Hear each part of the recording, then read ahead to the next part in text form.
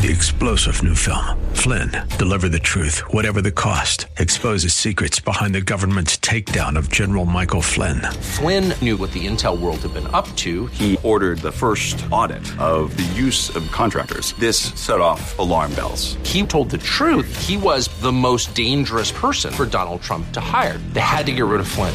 Flynn, deliver the truth, whatever the cost. Available now. Watch it today. Go to salemnow.com. salemnow.com.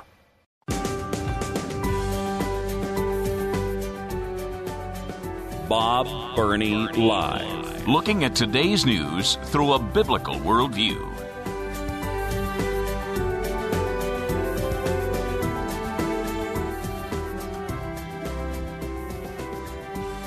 I just saw something interesting on my Facebook feed. One of my friends put down the lottery can sell 300 million tickets in 4 days, and, quote, within hours, the Lottery Commission knows how many winning tickets are sold down to the time and location the ticket was purchased.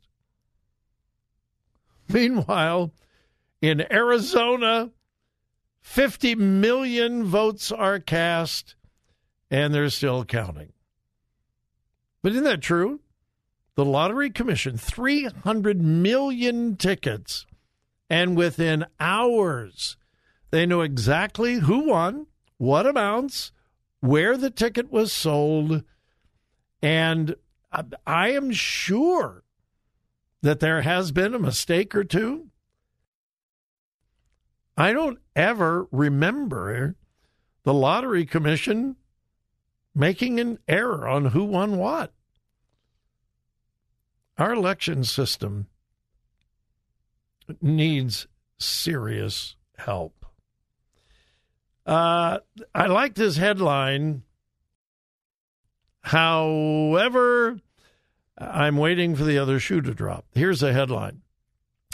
Israel approves final blueprint for new U.S. embassy in Jerusalem. The District Planning and Building Committee approved the final blueprint for the construction of the new U.S. Embassy compound in Jerusalem. The embassy building will be 10 stories high. It will be built on 50 dunams, which is 12.3553 acres of land. And I'm looking at some of the blueprints here. It's going to be quite a complex. The construction plan includes office buildings, parking spaces, residential buildings for employees, and, of course, necessary security measures. Anybody want to guess how long, now that the blueprints have been approved? They're estimating 10 years it will take to build the U.S. Embassy in Jerusalem. Now, that's exciting news. But here is what would not surprise me at all. If President Joe Biden said, we need more time. It wouldn't surprise me at all if the Biden administration puts a hold on the actual building of the new embassy. Now, the embassy is in Jerusalem today, but it's an older building. It was a building that was already there. It really doesn't meet the needs of the U.S. Embassy in Israel. So we do need a new embassy building because, as you know, for many years it was in Tel Aviv rather than in Jerusalem where it was supposed to be. So I hope that doesn't happen, but it would not surprise me in the least if the Biden administration somehow torpedoes the plan of a new building. It wouldn't surprise me in the least. I certainly hope not. And then there's this story. I found this fascinating. Florida high school, Winegrass Ranch High School in Pasco County. I have no idea where Pasco County, Florida is. I'm sure that many of you do. But anyway, Wiregrass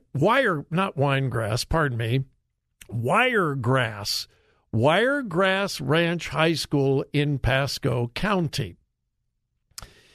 An instructional assistant, in other words, an assistant teacher, not a full-fledged teacher, but an instructional assistant, has filed a formal complaint with the principal, the leadership of the school, and the school board. Why? Because they have assigned parking spaces in the parking lot, and the parking space next to this individual's car has on the ground painted Philippians 4:13. I can do all things through Christ which strengthens me. That's painted on the ground in the parking place. Well, the instructional assistant is a Jew.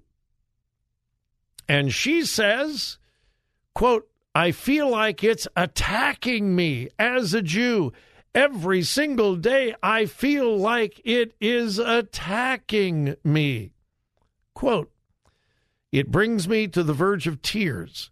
Now remember, this is painted on the ground in the parking place next to this instructional assistant.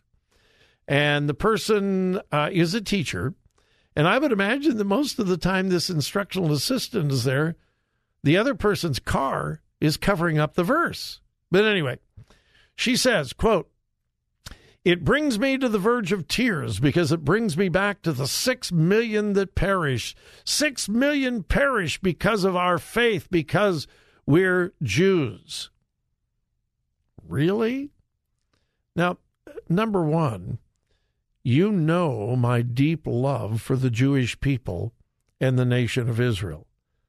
I have a deep, deep, abiding love for the nation of Israel and the Jewish people. They are God's chosen people. But the 6 million Jews were not put to death because of their faith. They were put to death because of their race. Adolf Hitler believed that they were inferior, not because of what they believed, but because of who they were. Now, did their faith enter into it? Possibly. But she has filed an official complaint, and she said, you put it on state-funded property, and I am not okay with it. A simple Bible verse. She says that the verse is attacking her. It brings her to tears every time she sees it because of the Holocaust. Well, she took it to the school board, to the principal, and the public information officer for the school district, Stephen Haggerty, said, quote, it's not a violation. This is a personal expression. The information director said, quote, there is no proselytizing going on. The parking spot is not compelling students to do anything one way or the other. Teachers and students are free to express themselves. It is a matter of constitutionally protected freedom of religion and freedom of speech. Isn't it interesting how some people are offended by Scripture? Now, again, I have enormous love and respect for Jewish people, but my goodness, as much as I despise anti-Semitism, I would think that this Jew who understands what it's like to be persecuted because of your faith would have a deep respect for a Christian's right to express their religious beliefs. It's not a one-way street, folks. It really isn't. So for now, anyway, the article doesn't tell me whether the instructional assistant has dropped the case or whether she's going to go to court. We'll keep an eye on that and see. But for now, the principal, the Board of Education, has said, no, it's freedom of expression. So we'll keep an eye on that. All right, we're going to take the final break of the hour. My number is 877-BOB-LIVE, and we'll be back.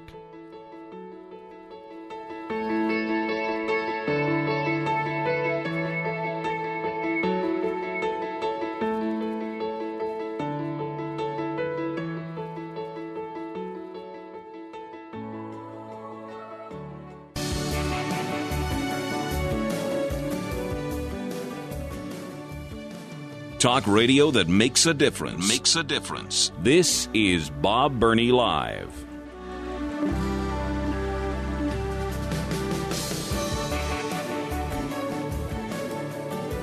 Now we're going to wrap things up here pretty quick. I love to pass on encouraging stories. This one is not encouraging, but we need to be aware of it. Headline from the Christian Post. Church attendance still short of pre-pandemic levels, although most have reopened. Bottom line, almost all of the churches that shut down during COVID are open again. And I cannot imagine any church that would still be shut down. Why? Why would you still be shut down? There is no good reason whatsoever. But almost all churches have opened up again, but church attendance is not yet back to pre-pandemic levels. Now, I want to be very careful and cautious here, but I think that at least part of the blame, maybe responsibility would be a better word than blame, part of the responsibility falls on some of these churches themselves. And here's what I mean by that. Many churches, I can't say most because I don't know, but many churches stayed shut down much, much longer than they should have and that they needed to. And here's why. People loved staying at home in their fuzzy bunny slippers, watching church in their PJs. They kind of liked that. They didn't have to get dressed. They didn't have to brush their teeth. They didn't have to comb their hair, brush their hair. They didn't have to get dressed. Pardon me. Just rolled out of bed and booted up the computer, and there was church. Why would we want to go through all of that trouble to go down to the church and have to put up with all those people? Well, because that's what God intended. But a lot of churches encourage this. Now, I've said this over and over again. When it was wise for churches to shut down, and it was for a short time because we didn't know. We were dealing with the unknown, and we were told that, you could transmit it back and forth, and there was just so much unknown, and we erred on the side of caution, and we shut down and went to the online services. Okay. But then when we learned that we didn't need to shut down and we could be together, many churches continued because that's what the people wanted. And not only that, it was easier for the preacher. They didn't have to heat or air condition the building. They didn't have to have ushers there. They didn't have to have parking lot attendants.